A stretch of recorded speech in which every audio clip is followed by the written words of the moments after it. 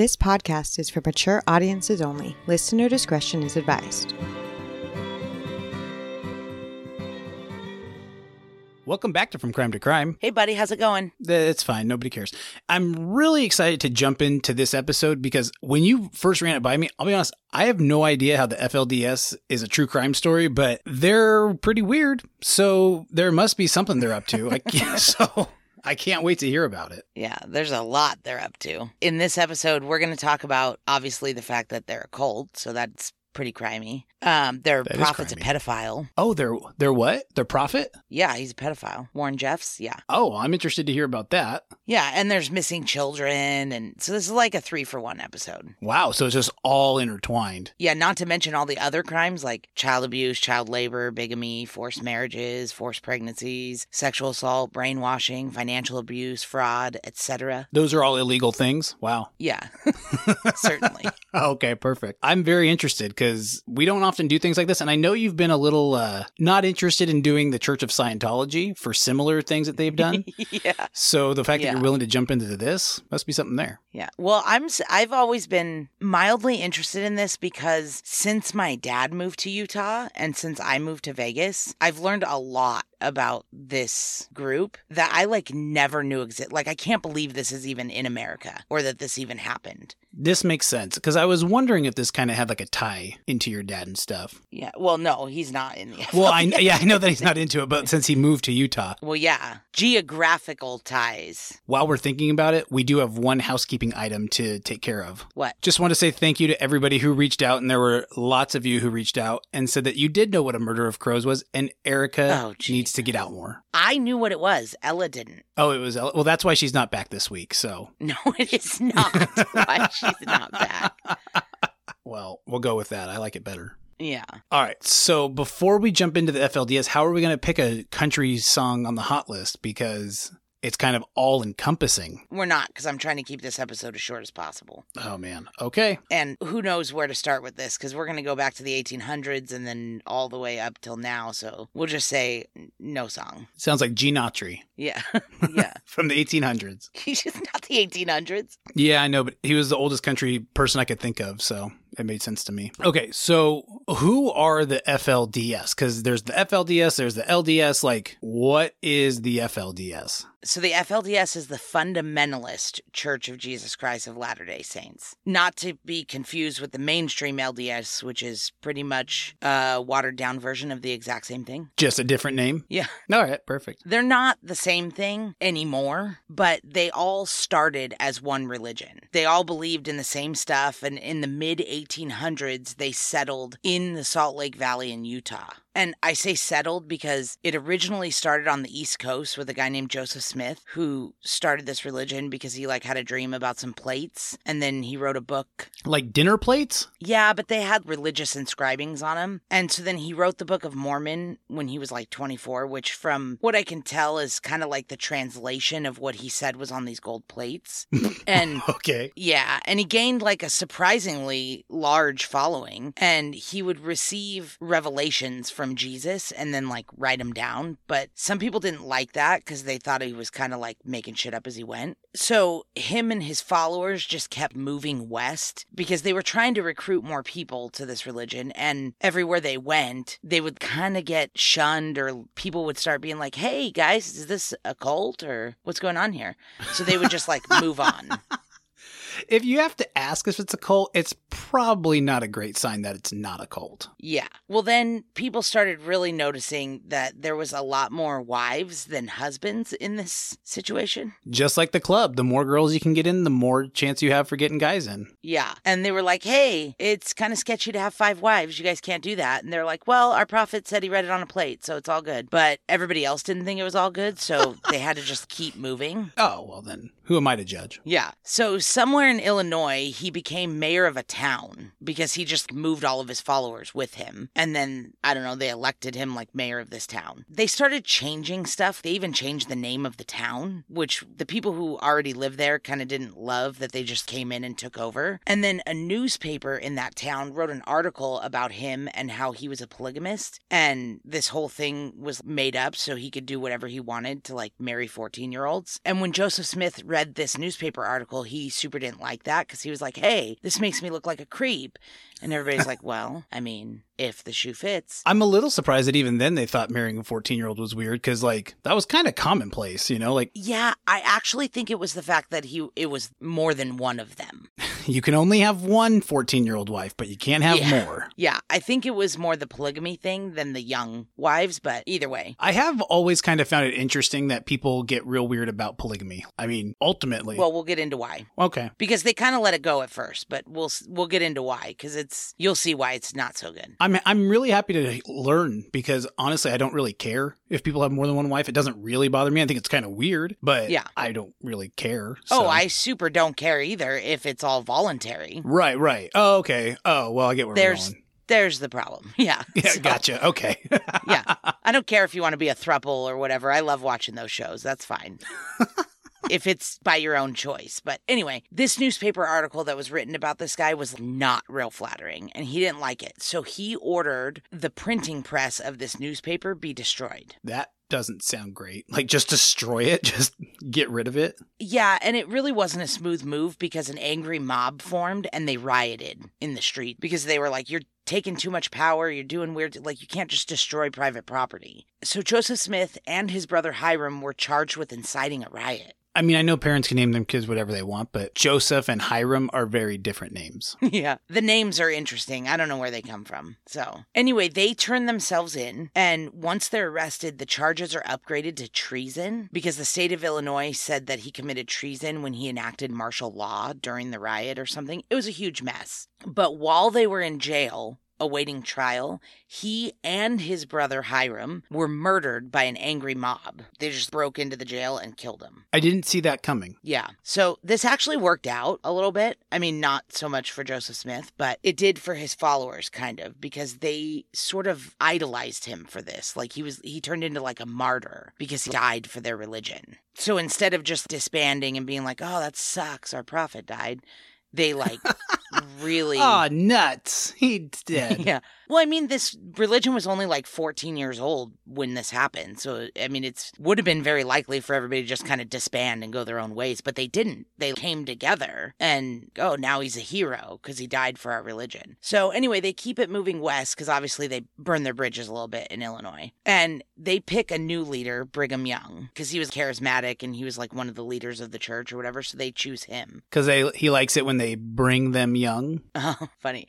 You're going to get us canceled as fuck by the Mormons. Am I wrong? We've been talking about marrying young kids and Brigham Young, bring them young. I think it flows very nicely. It does. So anyway, they were already distrustful of outsiders because of all this. People don't like the polygamy thing and they don't like that they're making up their own religion and stuff. But it's next level after Joseph Smith is murdered because they're like, look, outsiders will murder us literally over our religion. So automatically they're very closed off. But by the mid-1800s, they land in Utah, and it wasn't Utah yet, it was just territory. And they decided that it was so far west and so remote, nobody would bother them. And the government was like, yeah, that's fine. You could be in the middle of nowhere, there's nothing there anyways. But the indigenous people were like, hey guys, we're here, and we kind of don't like that you're sending us your weirdos.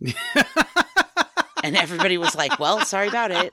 We don't really care. So they settle in Utah. And in 1849 or 1850, they're just doing their own thing in Utah at this point. They're living polygamy. Everything's fine. Nobody's bothering them. They're not bothering anybody. It's just whatever. But they apply for statehood because a couple other states were doing it. And they were like, oh, that'd be cool if the government would send us money. And so they apply for statehood. And Congress said, absolutely no way in hell you're becoming a state. We shipped you guys out so that you wouldn't bother us anymore. Not so we had to support you. Yeah.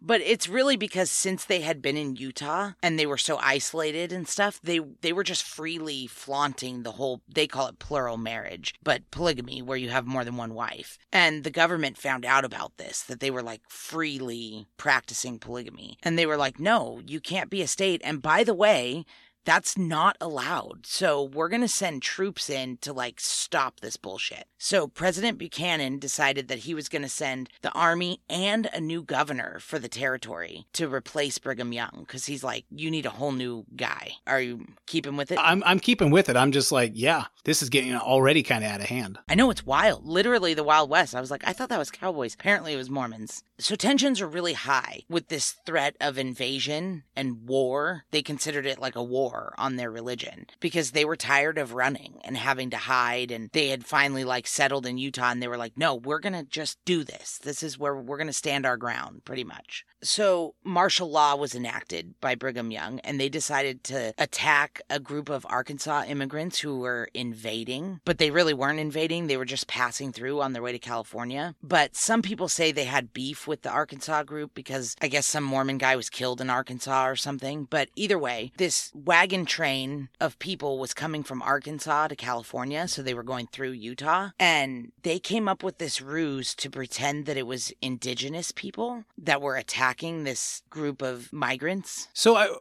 real quick, you say they immigrated from Arkansas? Yeah. They were trying to go from Arkansas to California. Just, you never think of people going from Arkansas to California as immigrants, but I mean, I guess that's what they are. Well, yeah. I mean, back then, these weren't states, or like these were different countries. I mean, not really. They were territories, right, but they weren't state. But I mean, let's be real. Arkansas and California are still two different countries. That's pretty much the entire South is just a whole different. But see, they feel the opposite. Like, they think the people in California are nuts. Like, everywhere is so different here. But anyway, yes, they were going from Arkansas to California. So these Mormon militia members decided that they were going to attack this group for some reason. And it might have had something to do with a Mormon missionary that was killed in Arkansas, but we don't really know. This whole thing is like pretty secretive. But they decided to dress up as the Paiute indigenous people, and they recruited a couple of the Paiute tribe members, but they mostly just dressed up like them and attacked this wagon train. But it turned into like a 5-day battle because these guys from Arkansas fought back, and a shitload of them noticed that these guys were white. They were not indigenous. So the leaders of the Mormon militia, and maybe even higher up leaders, ordered that the attackers kill this whole wagon train party. And they were like, yeah, that's what we've been trying to do for 5 days, but we're a bunch of idiots and we haven't been able to do it. So these dickheads decided to hold up a white flag like they were surrendering. And they walked into the camp and told these immigrants, migrants, whatever you want to call them, pioneers, I don't know what you call them. They told them that they were going to lead them safely out of the Paiute indigenous area because they shouldn't be there, and that's why the Paiutes were attacking them. So they were like, oh, great, thank you. You're going to lead us to safety. And then these assholes started leading them to safety, and they just slaughtered them. Oh. Yeah, they literally killed 120 men, women, and children. They only left 17 kids alive that were too young to, like, talk about what happened. Then they just took all their shit and auctioned it off, and they gave the little kids to like local families to adopt and said, okay, we're just like never going to talk about this again, which was pretty convenient because this happened right before the Civil War broke out. So that was kind of a distraction, and only one of these guys was ever tried for these murders. There was like one guy that took the fall for this whole thing so that none of the other Mormon militia members would get in trouble. So this one guy said like, it was me. I did all of this by myself? Yeah, pretty much. He was the only one tried for it. And there was this whole big uproar about how Brigham Young might have ordered this. And the LDS Church has denied that and denied that. And over the years, they denied that there was any Mormon involvement at all. And they literally just shut the fuck up about it. They were like, nope, we weren't involved. But eventually, in like 2007 or 2008, like 150 years later, they admitted for the first time that Mormons were involved, and they issued a public apology. Did they say that Brigham Young had issued the go on it? No, they still don't admit that. They don't admit he was a shot caller?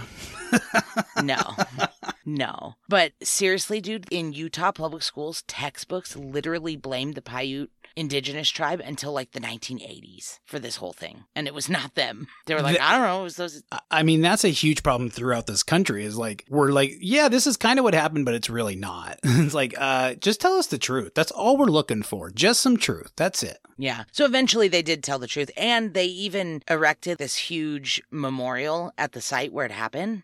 Oh, that's nice. Yeah. And then after they did that, they're like, okay, again, we're never going to talk about this. So they just kind of forget that happened. Now that it's up, take it down. No, it's up. But they're just like, that's all we're doing. We issued an apology. We built a monument. We're done talking about this. And if you ask them about it still, they kind of like whitewash it a little bit. It's kind of interesting. It's really an interesting. The reason I'm putting all these stories in here is to like just give you a little background on how this all happened, how this church formed. So things are a bit wild out here in Utah, and this didn't help their reputation to become a state because all of Congress is like, hey, you can't kill people when they're just passing through your territory. And by the way, you cannot have that many wives. This wife thing was a huge issue for Congress, like the biggest of the issues, bigger than like killing all these people. They were like, you can't have that many wives. My bigger issue is killing all the people, got to be honest. Yeah, but for some reason, they were real into this don't have that many wives thing. Is there something in the Bible that says that? I mean, because I guess that would make sense if Congress was all up in arms about that, but I don't know. Is there? No, it's just immoral. In fact, I'm pretty sure polygamy was in the Bible. Didn't Abraham have like a bunch of wives? Yeah, probably. Yeah, so that sounds anyway, right. Yeah. So this new governor that Buchanan sent to take over, he quits. No, yeah. This is too much. Yeah, because all these people want to bring him young. Like, they're like, we're not going to listen to you. We want our guy. There was other ones that Buchanan appointed because when this guy quit, he like sent another one and that guy quit and just they kept quitting. Eventually, the army quit. I didn't know the army could do that. Yeah. The Civil War broke out in 1861, so the troops that were sent to Utah to get this shit together just were like, I guess we better go deal with this. And they just packed up their shit and went back to the East Coast. I like that.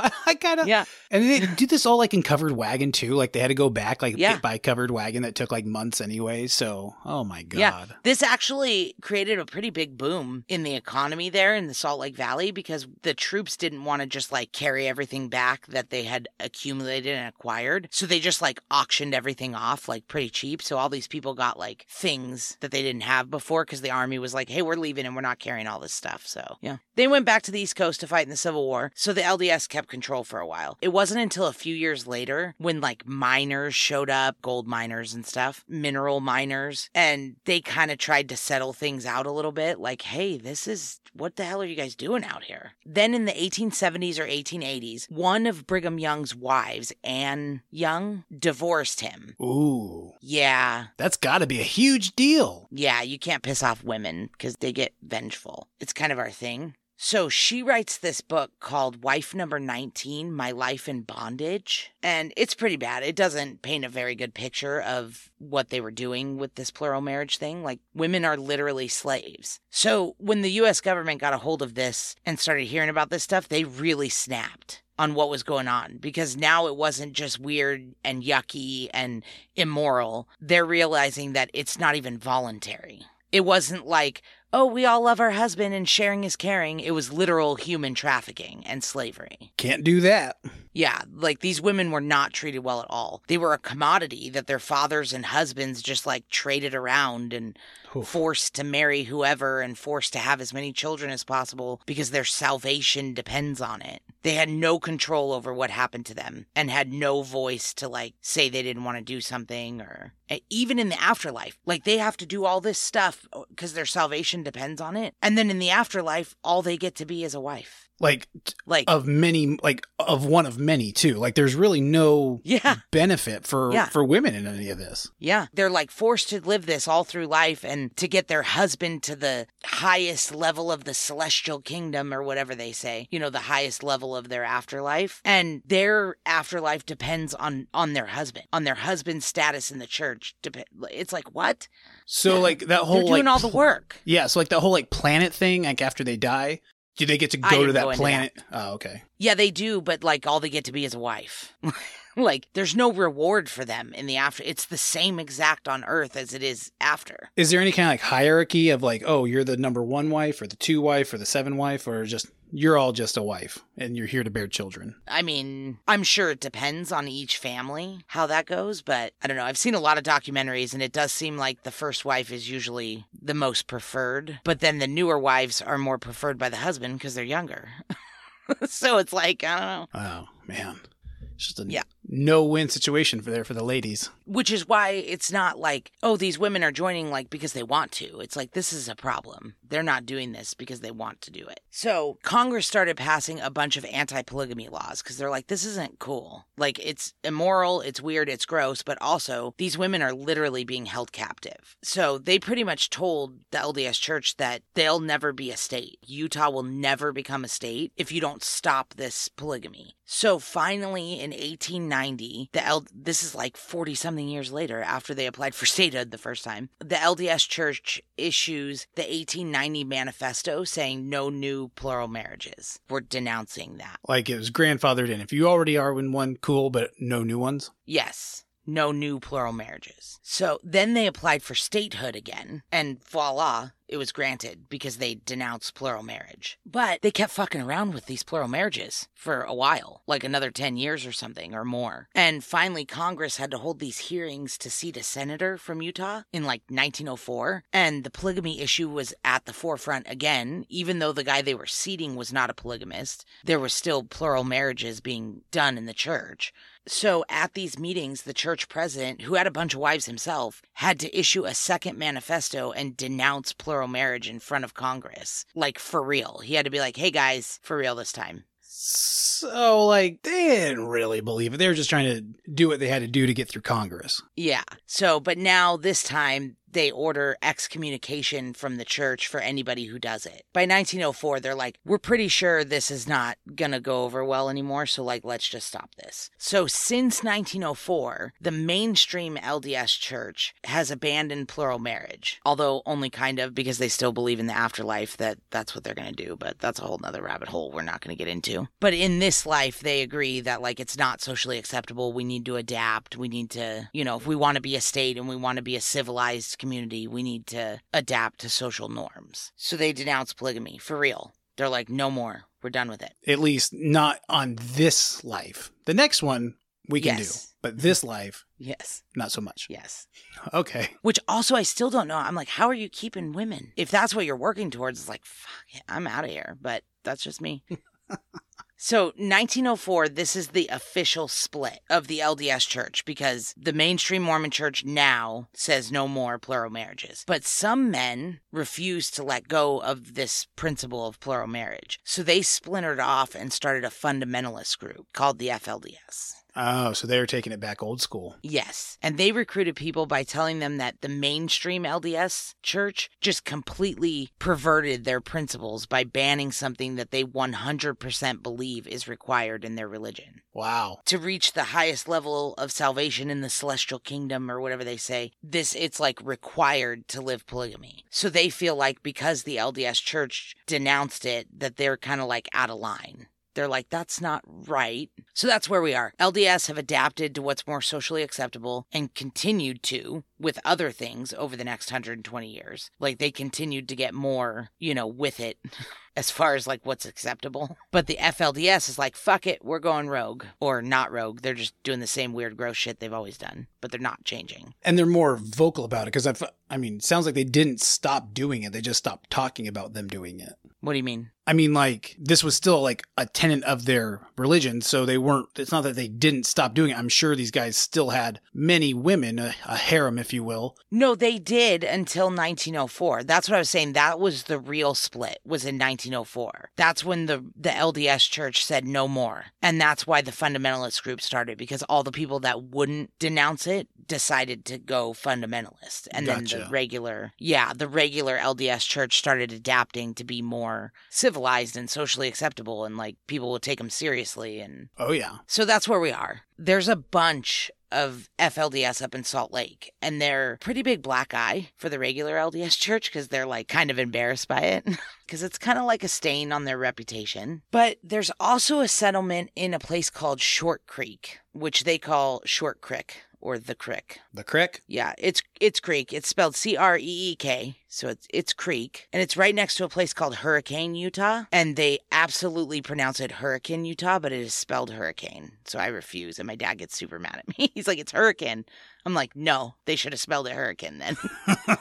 Because it's spelled Hurricane. And it's pronounced Crick? Yeah. So this Short Creek is in southern Utah on the Arizona border. And it's convenient for these polygamous fundamentalists because it's remote and it's 2 towns. It's Hilldale, Utah and Colorado City, Arizona. So when like the Arizona authorities were heating up and after them, they could bounce over to Utah and be out of their jurisdiction. And then when the Utah authorities were like, hey, you can't have 50 wives, then they just bounce back to Arizona. Like it's geographically convenient for that. Right. But there's a lot of other reasons why they settled this area. Not just that. There was like something where Brigham Young said one time, like a really long time ago, that was going to be where the head of the church was at some day and blah, blah. So anyway, in 1935, the LDS church officially excommunicated the people in Short Creek. The ones who were practicing polygamy, they were saying they were fundamentalists, but they still believed in the LDS church. They just thought the LDS church was out of line for not doing polygamy anymore. So in 1935, the regular church officially excommunicated everybody that was still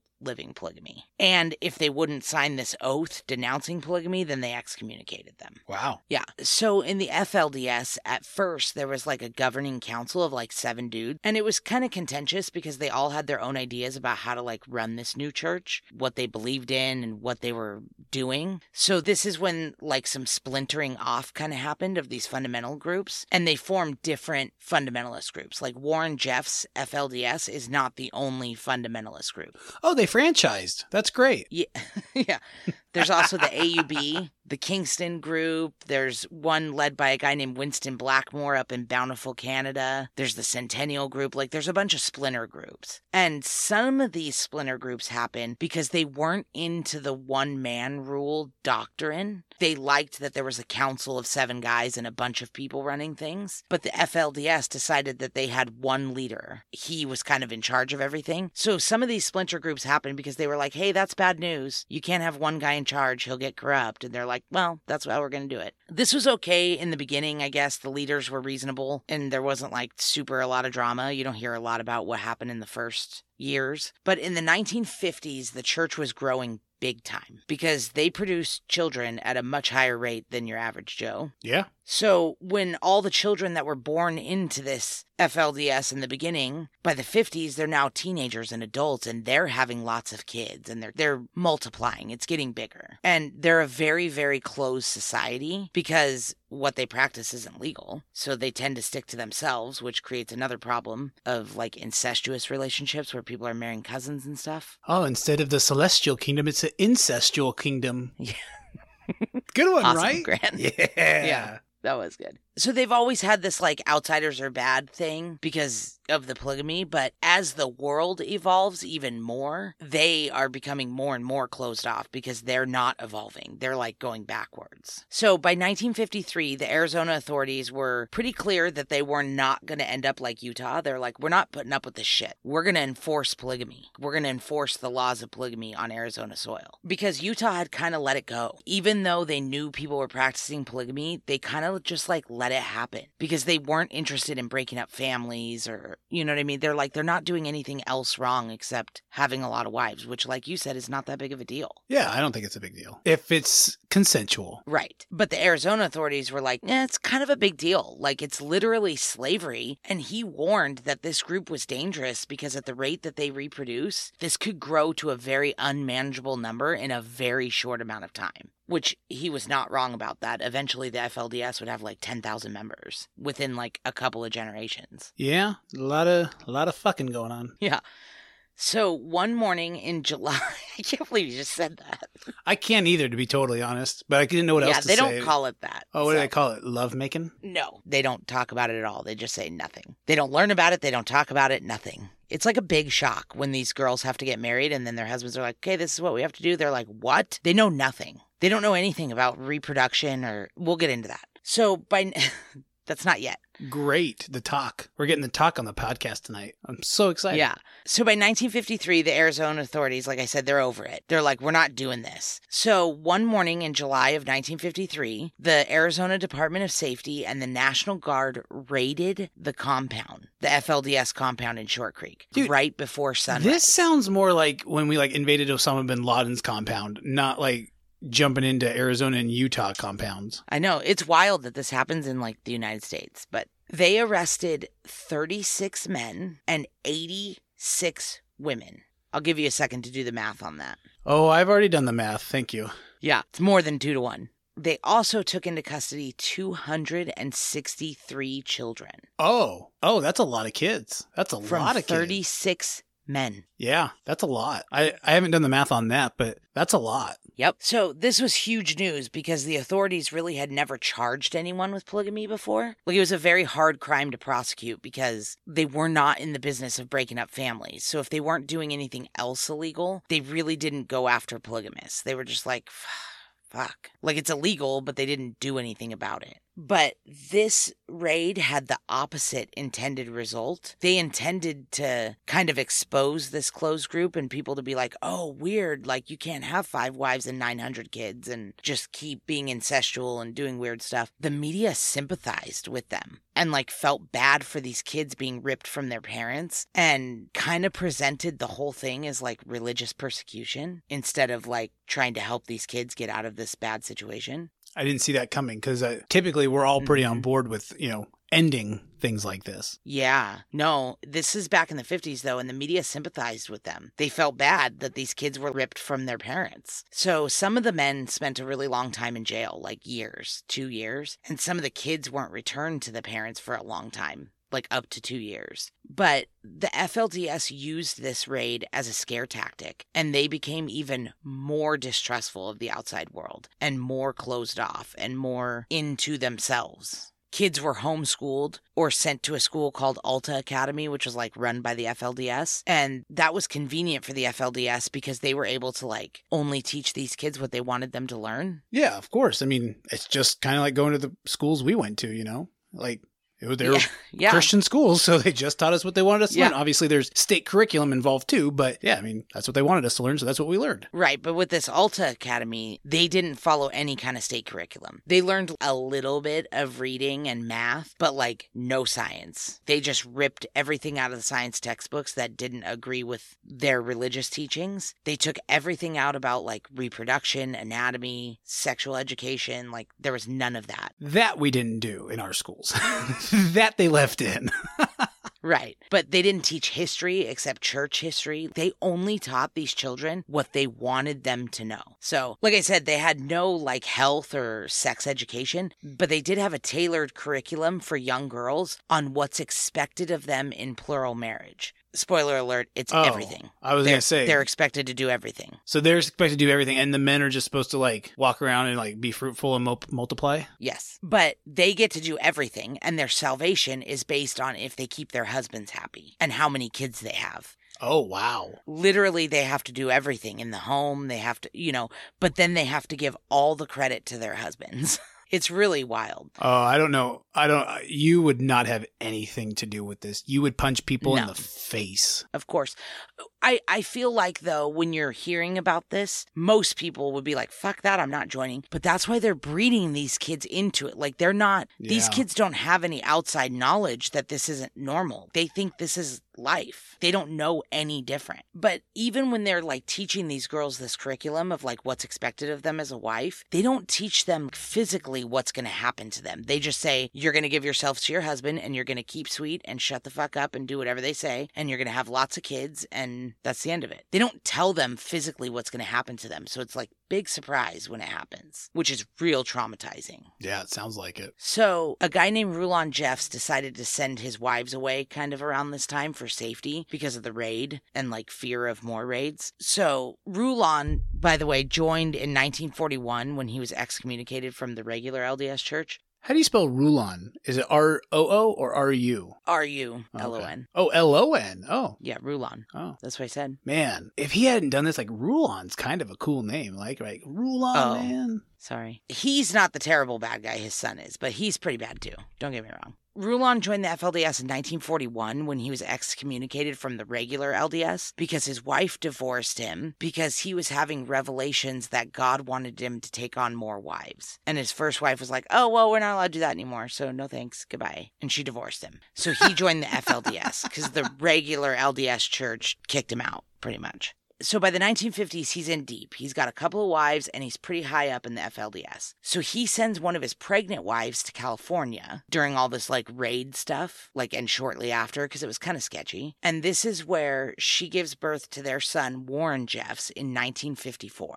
Warren Jeffs is 2 months premature. And back then, there was like 0 chance of survival when you're premature because they didn't have all the knowledge they have now. So like preemies were just like, oh, that baby's going to die. That sucks. Oh, man, bye. Yeah. So when this idiot survived, his mom and dad, Rulon, and his mom, I forget her name because he had like 90 wives. So I forget which one was his mom. But they treated him like he was Jesus Christ reincarnated. They were like convinced he was special because he was 2 months premature and survived. So all growing up, his mom urged him to be close to his dad, and his dad was very vocal that Warren was his favorite child. Which, when you have like 65 kids, to point one out and be like, that one's my favorite, that's kind of a dick move. But he was real high up in the FLDS, Rulon, so he kind of just did whatever he wanted. I don't think he cared that much about whether his other kids were upset by that.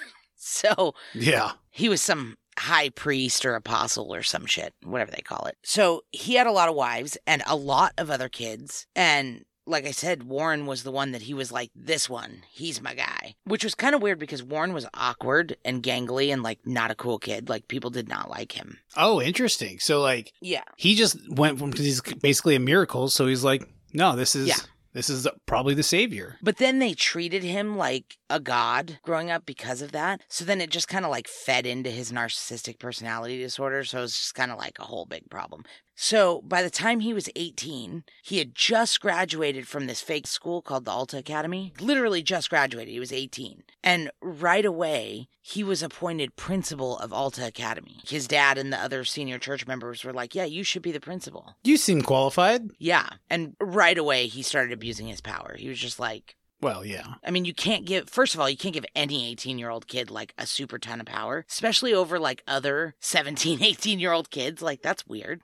100%. But also younger kids too. Like, I mean, he was in charge of this whole school. So he started getting real strict. He taught with an iron fist. Like, he beat kids when they, punished them when they were disobeyed. Like, it was bad. But he taught perfect obedience and not to have anything in your head except to keep sweet and do as your prophet and your husband tell you to do. Like, that was literally like what he led the school with. Keep sweet, huh? Yeah, that was kind of like their weird little term that they used. It was pretty much like they told women you weren't allowed to have any feelings. I mean, that's a very gist of it. It's way more intense than that, but like they can't feel jealousy or anger or frustration. They can't question anything, especially by a man, their husband or the prophet, any man. So the keep sweet thing was like, you just always have to have a smile on your face and just do what you're told. Not only can you not show that you're angry or jealous or you disagree with something, you're not even supposed to feel it. You're only just supposed to have sweetness in your heart.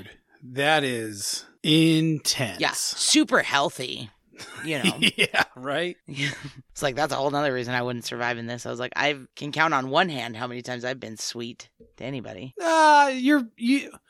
Well, unless it's like a cashier or something, you're usually pretty nice. But, well, and they've pissed you off, and there's a line. But normally you are pretty nice, I will say. But yeah, but I there are times. But I definitely don't hide my feelings. Like, if I'm not happy about something, you're going to know it. So. Not only will we know it, everybody around will know it. Right. But these girls, they're not allowed to have any feelings. They're not even allowed to question anything. Like if their fathers or their prophet or their husband or somebody is like, walk 17 steps that way, they just go, okay, with a smile. So he also started adding more and more things to what the prophet represented in his teachings at the school. He started turning from like the leader of the church or the prophet being like a mouthpiece to God.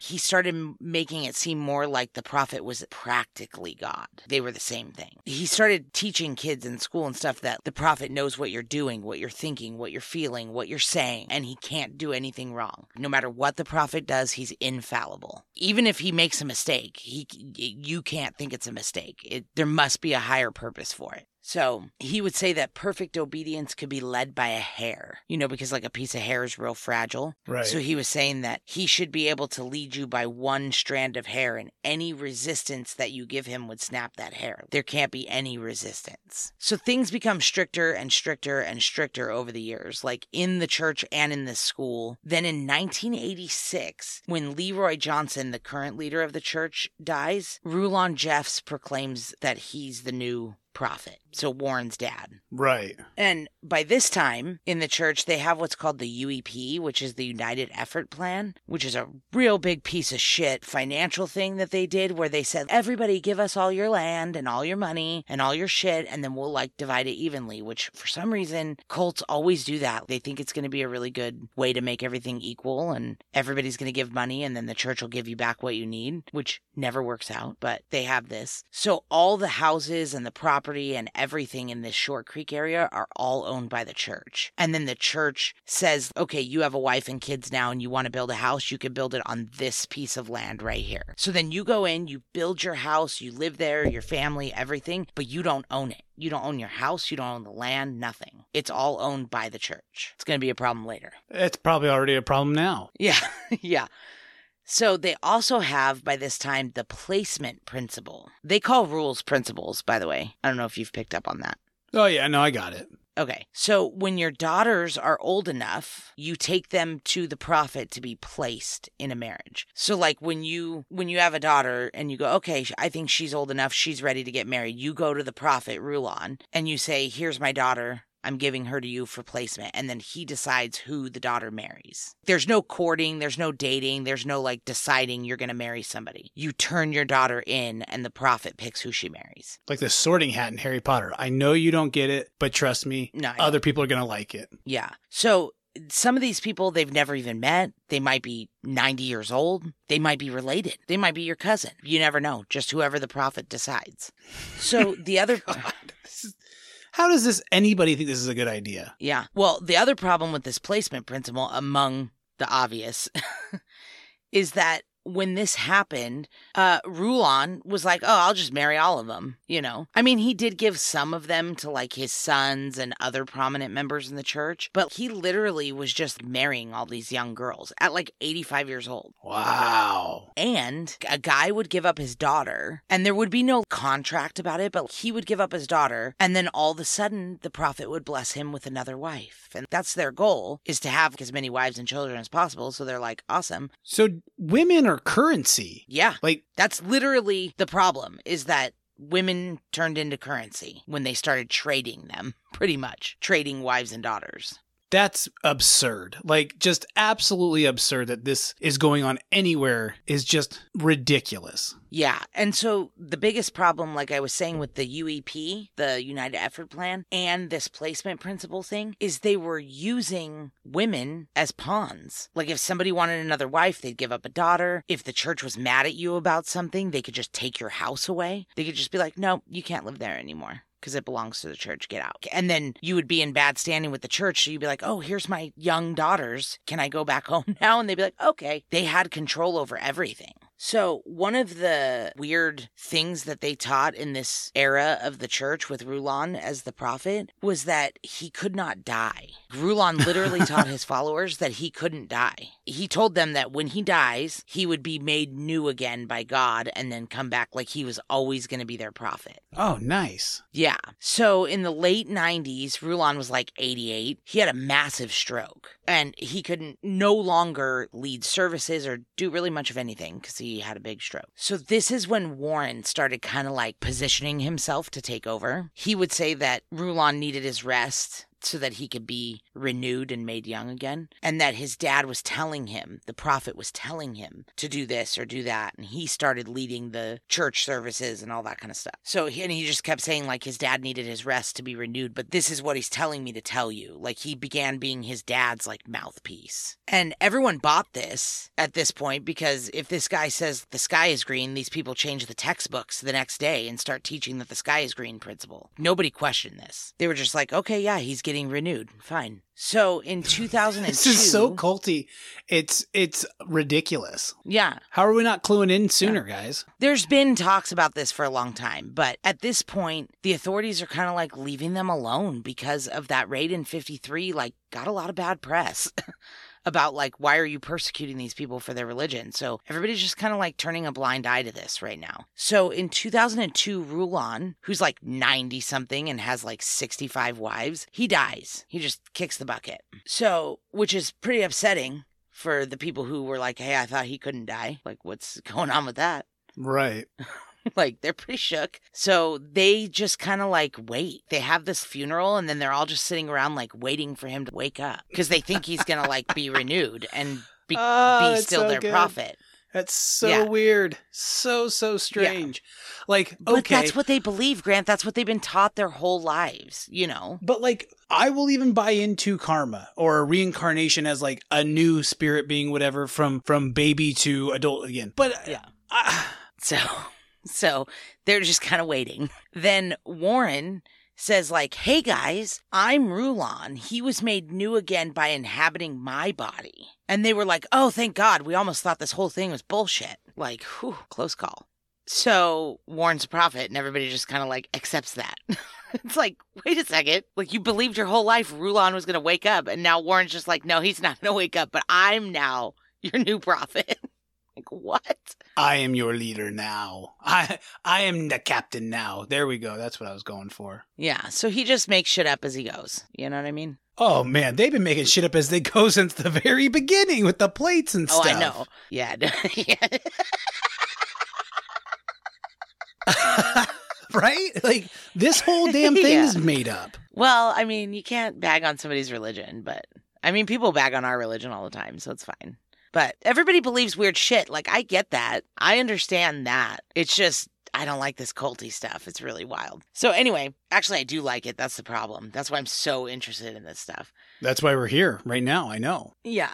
So Warren says, hey guys, I'm Rulon. He's made new through me. And they're like, oh, good, great. Some people actually didn't say, oh, good, great. They didn't like that. They were like, that's a bullshit answer. And they kind of like left, which is good. But then a couple days or a week after his dad dies, he starts marrying all of his dad's wives. Oh, yeah. Great. Warren already had a bunch of wives and kids, but then his dad dies and now there's like 65 women up for grabs, I guess, is how he looks at it. So he starts marrying all of his dad's wives, except his biological mom, obviously. That's not obvious. You can't say obviously. I guess I needed to say that, yeah. And I need to know, too, is this like 65 individual wedding ceremonies, or is it like one collective, like, you're all mine now? Oh, no. He would marry multiple of them in the same day, but each one had their own little, like, vow ceremony thing. But he would marry, like, 6 a day. Wow. He marries all of his dad's wives except his biological mom and 2 other women. One who I think he kicked out because of some perceived wrongdoing or whatever. And then another one who always had a really contentious relationship with him. She was younger than him, so he taught her at that Alta Academy, and she hated him, and he hated her. It was like a big problem. And when Rulon dies, she's like, I am not marrying Warren Jeffs. Like, there's no way. So she escaped. So his mom, this lady Rebecca who escaped, and then one other lady who was kicked out. Other than that, he married all of his dad's wives. The reason I bring up the Rebecca girl is she's going to be kind of important in a minute. I mean, she's important. Everybody's important all the time, but she's real important to this story. So Warren is the prophet now, and he's the worst. Besides marrying all of his dad's wives and just nobody liking him anyway, he was kind of a doomsday guy, like more than the other leaders were. He preached like end of time shit, that the world was going to end. Right, like Revelation stuff. Yes. So, and something about like because the Olympics were coming to Salt Lake, that was a sign that it was all over and the world was coming to an end. I don't know if you remember that when the Winter Olympics were in Salt Lake.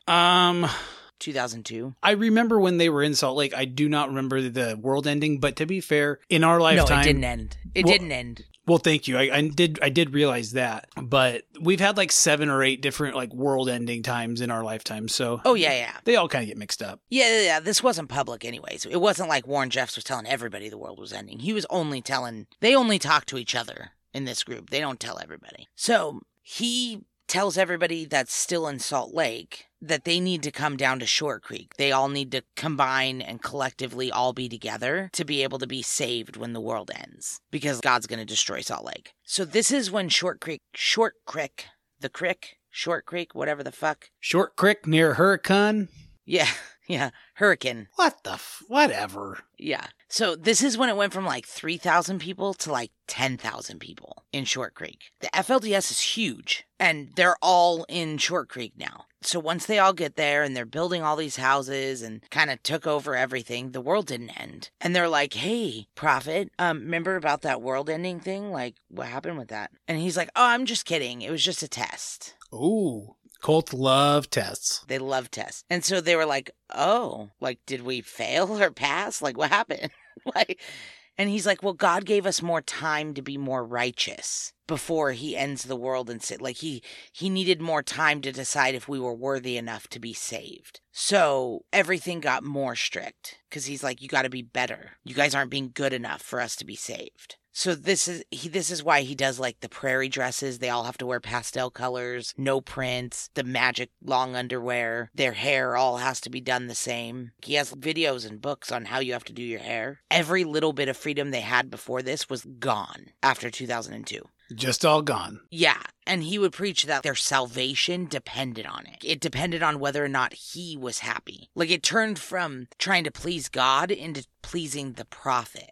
He would teach that the prophet could do no wrong and you can't question him and all that. Remember, I was telling you he started teaching more that the prophet was God, pretty much. So all they could do to try to be saved was please him, and you can't question anything. So he also was upsetting families all the time, like at will. He would just go like, oh, this guy is unworthy. He has sinned, whatever he thought the sin was, and he would just send a father away. Like some guy who's got 9 wives and 80 kids, and then he would just split up their kids into different houses and split up the wives into new husbands and just like punish some guy for no reason.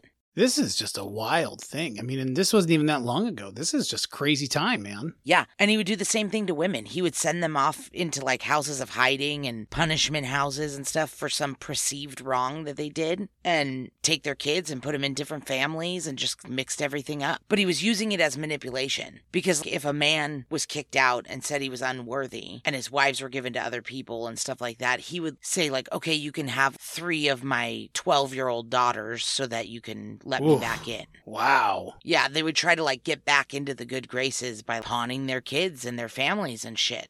It was really awkward. It's pretty weird, yeah. So if anybody did leave or escape, they couldn't take their 50 kids with them. They had no idea where they were going. They were literally taught their whole lives that if they left the church, they would like go up and smoke at the end of the driveway. Like they had no idea what would happen if they left. So when people would escape, they couldn't take their kids because they didn't know where they were going. So they would escape and then try to go back for their kids, and then the church wouldn't give them their kids. It was really bad. And all of this is getting like pretty unchecked by the authorities, because Hilldale, Utah, and Colorado City were all FLDS. The mayor, the police, everything. So lawless land was still intact. Yeah. So all of this is going unchecked. And it wasn't really until all these homeless teenage boys started showing up, like in the surrounding communities in Vegas. And they're like, why are all these boys homeless? Warren was kicking out teenage boys, because when you're marrying all the young girls off to old men, then you have all these extra boys. What do you do with them? What do I do? Yeah. You leave. And it wasn't even just like, oh, you're free to go. Pack up your stuff and leave. They would just drive them 100 miles away and just kick them out of the car. Did the boys know that's where they were going, or was it just like hey, we're going on a trip, and I don't know. This is the end of the road? No, I think they kind of figured it out. But really, to be honest with you, I mean, obviously that sucks. And the first couple months was, I'm sure, hell on earth trying to figure out what to do. But it was better than their life in the FLDS, because the church just used children, especially boys, as free labor. That's how they made all their money. All these businesses and construction companies, they did a ton of construction and farming.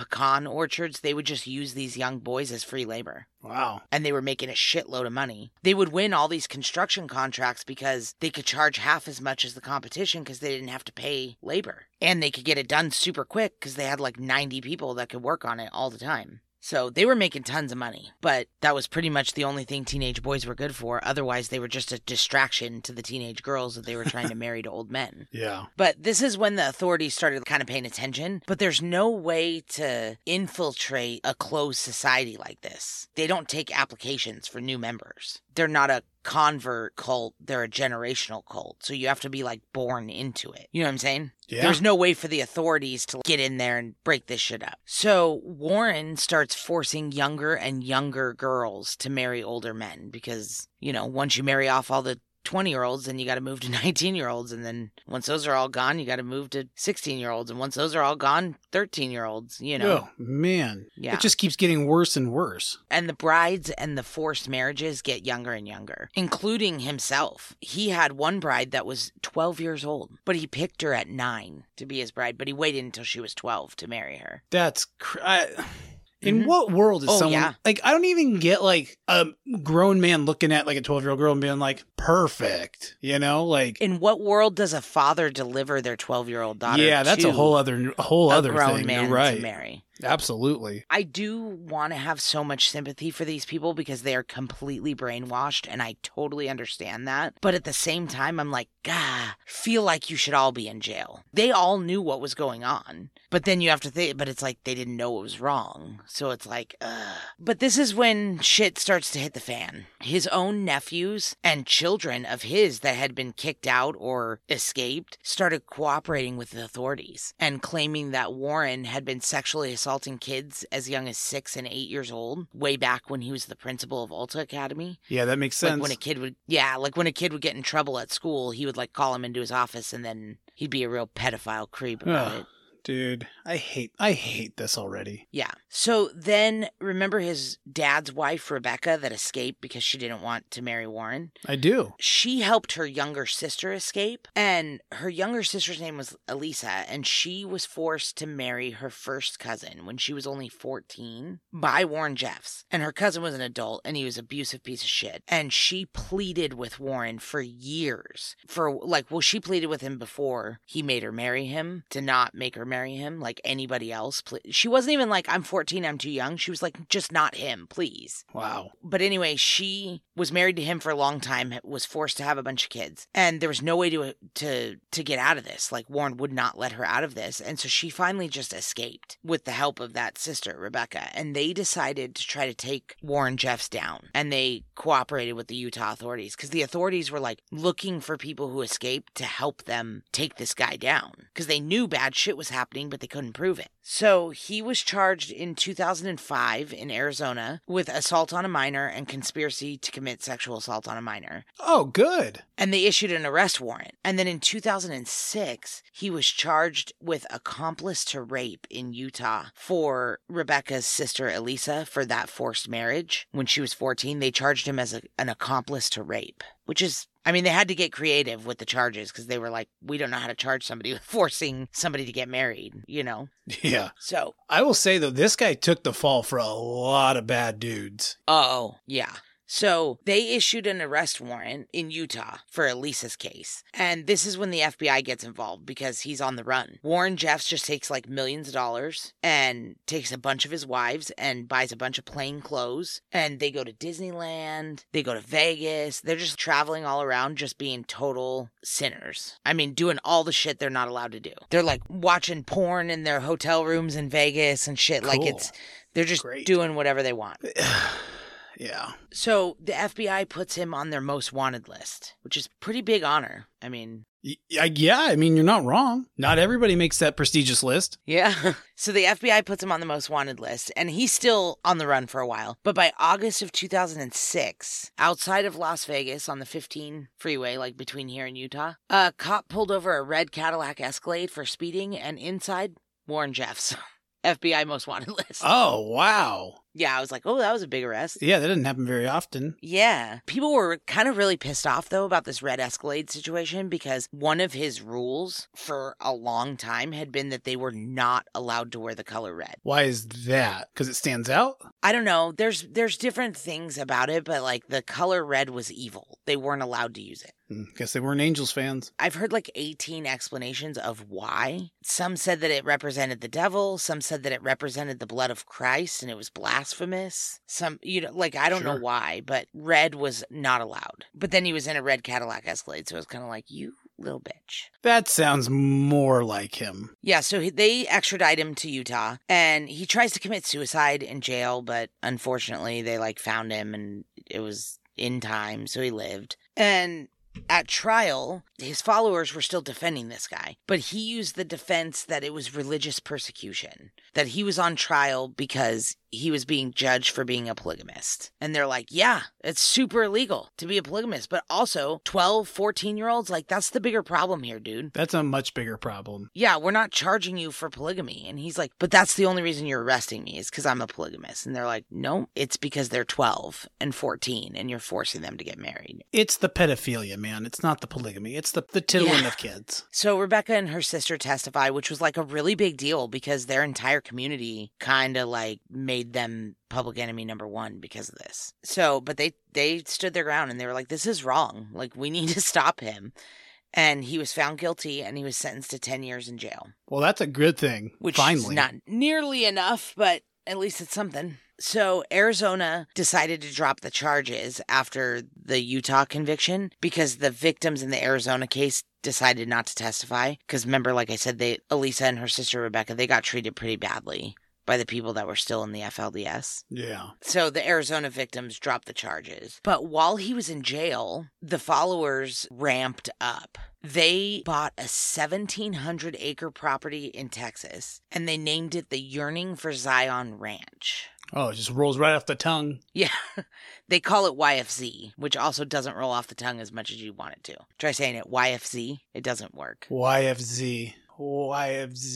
Yeah, it sucks. No, it's not great. Yeah, but this ranch is huge. Remember, I told you they're really good at construction and all that kind of stuff. So they build a 29,000 square foot home for Warren Jeffs and his 80-something wives. And they build this huge temple, the first FLDS temple. I mean, it's huge. And it's big, and it looks like a Mormon temple. And Texas was like, hey, we normally mind our own business. We try not to be super nosy. But the fuck is going on over on that ranch? They started to notice, what is this huge temple? What are these big-ass buildings? What is going on over there? Because Texas doesn't mess around since, that whole Waco and the Branch Davidian shit. They're like, guys, cults, we don't want them. Stop. Yeah, we don't do that no more. Yeah. So Texas is taking notice, and the FLDS starts moving the worthy followers to this ranch. And it's mostly men who could do the labor and build it, and then women and children. 500 to 700 of them. I mean, and they're building houses and all kinds of stuff there, but 500 to 700 of them are sent there. A lot of them are sent there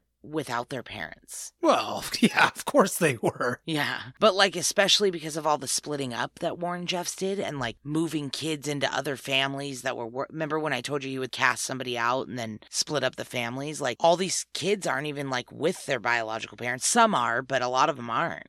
So by 2008, this is a sprawling, huge compound. And they're literally just waiting for Jeffs to break down the walls of prison and walk out. They really believe that he's just going to bust down the walls and get it. If they're faithful enough, the walls will just crumble and he'll walk out. I really believe that they really believe this. Yeah. I totally believe that they're yeah, no, this is right. It's no, it's not. I know. So in 2008, a call comes in to the Texas authorities. An emergency call comes into a hotline. I don't know if it was CPS hotline or 911. I'm not sure. But it's a teen girl, and she says that she's pregnant with her second child, and she's 16, and she's being held against her will at the YFZ ranch. Texas was like, perfect. That's all we needed to go in there and figure out what the hell's going on. So they show up full force, guns, droves of Texas authorities, CPS workers, everything. And they remove hundreds of women and children from this YFZ ranch. They had to spend months figuring out who everybody was. because of the way that they had been like split up and sent there without their parents and all the incest. And so flashbacks of the Short Creek raid are being shown in the media. They're like, oh my God, they're doing it again type thing. Then they find out that this phone call was a hoax. It was a prank call, but it was too late. There was evidence of sex crimes against kids when they went in to find this girl that the call was about. So they had to keep investigating because they found evidence of like 14-year-olds that were pregnant.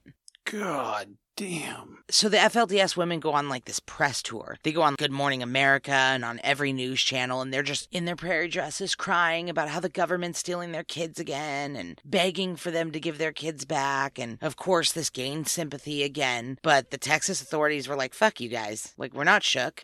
We're going to figure out who each one of these kids are before we give them. We're not going to just give them back. We got to figure out if they're in danger or not. Sorry. And because you guys won't tell us who they are and whose kids they are, they had to like take DNA and blood tests and figure it out. Eventually, all the kids would be returned to their moms, but 6 FLDS members were charged with sex crimes against kids as a direct result of this raid. I mean, only 6, like, pretty good for them. Yeah. So the authorities realized pretty right away that they were in over their head, and they called Rebecca and her sister, Elisa. And they're like, do you think maybe you could come to this ranch in Texas and like help us figure out who all these people are and what the hell's going on here? And so they did. She went out there and she helped them figure out who all the people were and connect all the dots because everybody has like the same 6 last names because they're all related.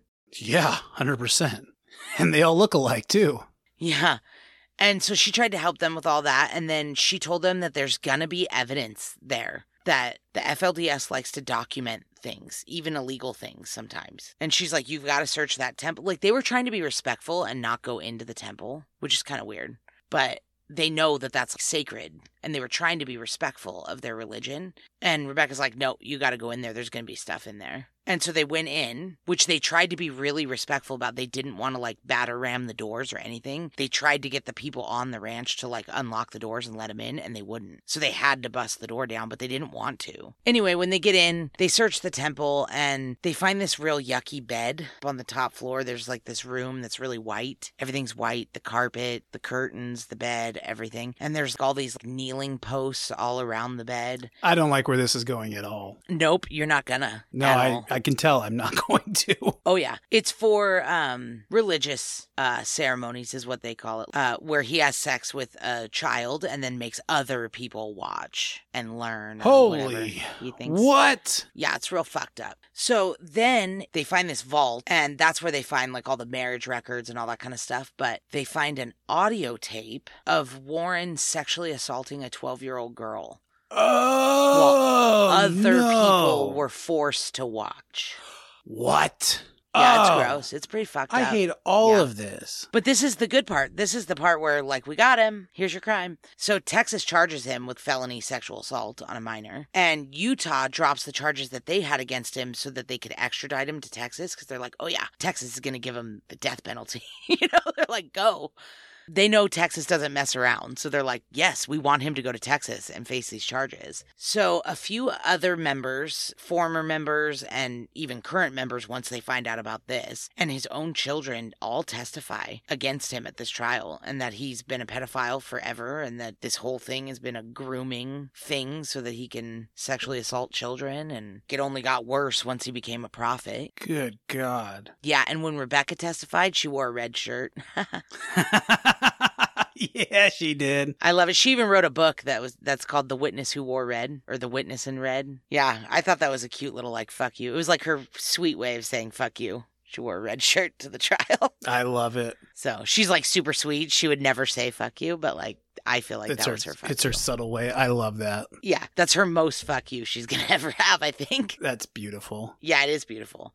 So in 2011, he was convicted in Texas because they had this trial and then he represented himself and he was a big idiot. And then all these people came and testified and you could tell the jury was like, oh yeah, this guy sucks. And then like right towards the end, they played that audio tape and I think the jury wanted to kill him, but they couldn't. So they're like, okay, we're just going to just convict him and sentence him to life in prison. But you could tell after the audio tape was played, like everybody wanted to kill him. Yeah, I believe it. I kind of want to. Well, I do want to. Yeah. Yeah, and like if you look at pictures of this guy too, like he looks like a creep. Like if they look creepy, they probably are. I probably shouldn't say it, but I'm going to because Oftentimes they are. Yeah. Well, and he acted creepy. There was definitely signs, and everybody in this thing missed him. So he's sentenced to life plus 20 years because they're not fucking around in Texas. So that really should be the end of the FLDS and this episode, especially because he admitted on tape from jail that he's not the real prophet. Like, he literally was like, I'm just a phony. I'm not the real thing. Oh, good. Well, at least he did one thing right. Right? But it's not the end because his followers are like, well, yeah, of course. They manipulated his voice to say that. Yep. They literally still believe that he is falsely imprisoned and that he's their prophet and he can't do anything wrong. And they're like, what about like these 12-year-old girls? That's wrong. And they're like, no, prophets don't do wrong. Even if it looks wrong to you, it's not wrong. Wow. Yeah. So he continued for a long time, issue orders from prison. He calls them edicts or revelations or something. I don't fucking know. He's a shot caller, man. And we don't even really know if they're coming from him, to be real honest, because they're like relayed through other people. I don't know. Maybe they're not even from him. We don't know. But we're pretty sure because he's the only weirdo who would think of stuff like this. But he continued to issue these orders, and one of them was no more sex. Just at all? Just straight abstinence? Yeah. Even married couples, no sex. Obviously, it's always been no sex for anybody who isn't married, but like even for married couples, no more sex. Huh. And how did his followers take to that? They just stopped having sex. Oh, okay. Sure. Yeah. No more babies. Obviously, no more marriages because the prophet's the only one who can perform marriages and place people in marriages, and he's in jail, so. So the FLDS is a dying religion. Well, you would think. Except that he realized that after a while. Then he started the seed-bearing program or the seed-bearing whatever edict when he realized that was going to be a problem, that there was going to be no more kids and no more members. So, I don't know if you want to know what the seed-bearing is. Yeah, we got to know. I can't not know now. Like, I probably don't want to know, but I think I have to know. No, you don't want to know, but he decided that there's like 12 or 15, I don't know how many it is. He decided that there was like a certain amount of men that were pure enough in their religion and their bloodline to reproduce. And only those men should reproduce. So he called them the seed bearers. So now what they do is, I don't know if this is still going on, but this was going on for a while. Warren would say like, okay, this couple, John and Mary, say, you can have a baby or whatever, but it's not going to be them having a baby. What happens is these 3 guys show up in black robes, these 3 seed bearers, and 2 of them take notes, and then the wife lays there and holds her husband's hand while the other one impregnates her. No way. Yeah. No way. Uh-huh. What? Yeah. So that actually led to a lot of people leaving and escaping. They were like, oh, fuck that. Even some people like, that's enough. If this is what we got to do to get into heaven, then I don't want to be going there. Wow. And like the husband's just supposed to sit there and like... Yes, hold her hand. And enjoy, like, is he like happy this is happening? I don't know. Thank God. I don't know. They don't let people in on that, so I don't know. I'd punch somebody right in the face. I just wouldn't. Yeah, I would not hold back. I'd just be like, no, here, take note on this. Yeah, so these orders are like getting weirder and weirder from prison, like really strict on different foods they can and can't eat, just stupid shit. And then really bizarre shit like this seed bearing thing, like that is bizarre as fuck. So people are leaving at some point. And now the big issue that they have is that half of these families are still in and half are escaping. And the issue is custody. So like if a mom escapes and a dad stays, how does she get her kids? Even when the courts say like she gets custody of the kids, she goes to get them and the kids won't go with her, or the dad doesn't let him, or the church hides them. So that's the big thing that's going on right now is all these custody battles where half of a family is in and half is out. This whole thing is just a mess. From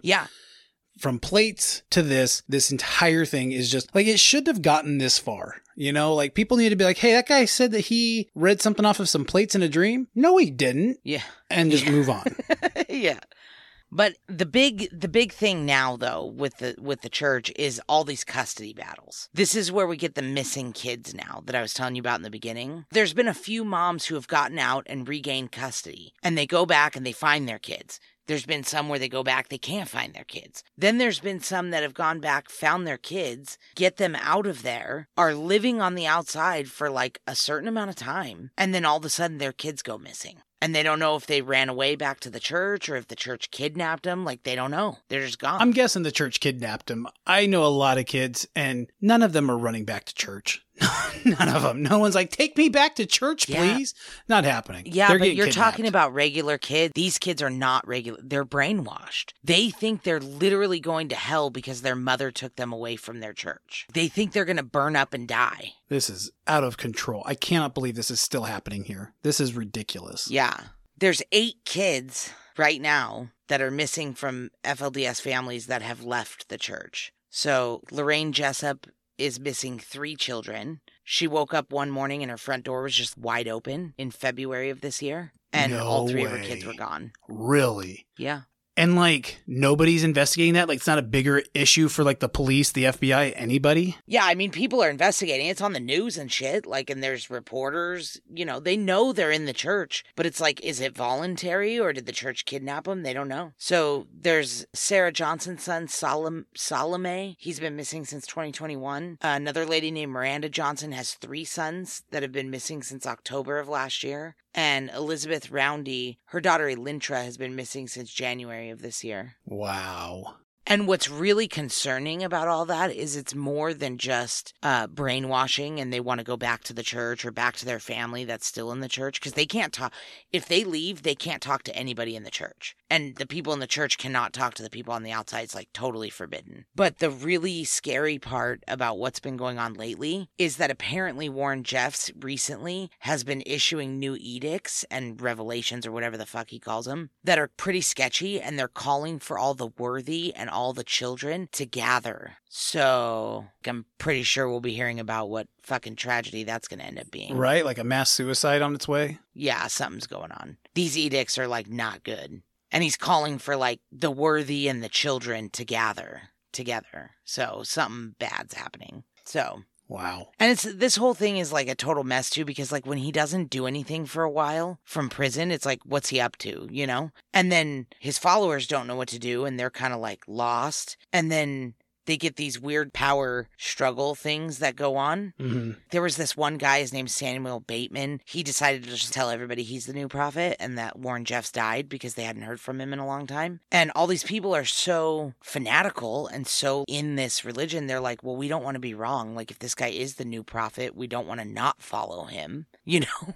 Jeez. So they just like followed this guy and like started giving him all their money and their kids and his wives and whatever. He was arrested last year in Flagstaff, I think, in Arizona. And he had a horse trailer full of like 11 to 14-year-old girls that were all wearing like wedding rings. And then they took those kids from him and the adult wives. And then there was 8 of those kids and they all went missing from a group home that they were in while they were trying to figure out who they were. And turns out that his adult wives like picked them back up from the group home, like kidnapped them. So now they're all in jail and they're all awaiting trial, trying to figure out what the fuck's going on with that. Whew, there's a lot going on, man. Yeah.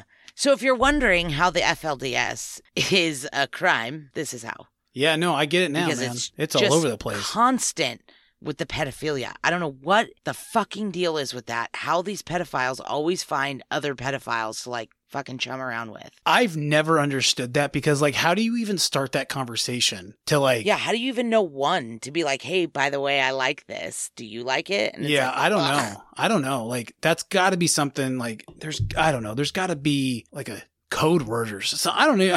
Something.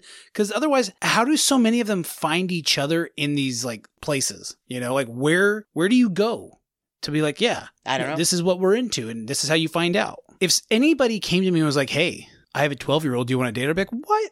I'd call the police. No. Yeah. You know, like I'd punch you in the mouth. Something. Yeah. How does it get this far? That's the one thing that I was saying. Like, I want to have sympathy for these people so much. The brainwashed mothers and stuff who now are like fighting so hard to get their children out of this. But at the same time, it's like you put your kids in this. You raised them in this. You are the one that raised them to think like this. You know, so it's hard to have sympathy. Totally. Yeah, no kidding, man. But then at the same time, you're like, but I know you're brainwashed. So it's like, ugh, I get it. So, I mean, I don't get it. I would never be involved in this. But if I was born into it, how would you know any different? Yeah, I get that. So. Wow. Well, that was some wild stuff. Yeah, but that's just on a basic cellular level. Just say you were born and you had nothing in your brain. I feel like you would still know that, like, touching a kid is wrong. That just feels like something, like, as a mother, you would think your instinct would be to protect your little child, not to give them to a man when you know what he's going to do to her. So it's hard for me. On the moms, it really is. The dads, it's like, you all are gross and you all belong in jail. But the moms, it's like, how can you do this? I don't know. It's all bad from top, bottom, middle. The whole thing is just ridiculous. Good Lord. Yeah. All right. Well, you ready to get out of here? Yeah, this was ended up being a very long episode. Sorry. Yeah. No, it did. But I have a question for you, though, before we end. Oh, what? What did they find in Jeffrey Dahmer's shower? Doing this Head and Shoulders. I think so. It's a hit. People love it. What was the answer? Head and Shoulders. See? Here we go. See, I knew if it was more like in your lane, like hair related or something, it'd hit you a little bit better. So hair related. I mean, I was trying to pull something out for you. So for those who didn't hear all of it, what did they find in Jeffrey Dahmer's shower? Head and Shoulders. And Erica loves it. I love it because it's so bad. All right. Well, that was a wildly entertaining episode with so much that I didn't know, so much that I didn't want to know, and so much that's going to keep me up at night. But hey, that's why we do this. So anyway. Yep. Well, now that we've offended all of the Mormons. And most of Utah. Yeah, all of Utah. Completely. 100%. Hurricane half and of Texas. River Creek. All the Jeffrey Dahmer fans. Or anti-Jeffrey Dahmer Look, fans. if he's got fans, we can offend him. That's fine. And that's a good joke. Yeah. So. All right. Well, anyways, if you're LDS and you're offended, I'm really sorry about that. You can go to our Instagram at From Crime to Crime and tell us all about it. But leave a comment because comments are better than DMs. If you're FLDS and you're offended, though, I don't give a fuck. You can also go to our Instagram at From Crime to Crime and leave us a comment so that we can all see it. They don't have phones. They have computers. They don't have electronics.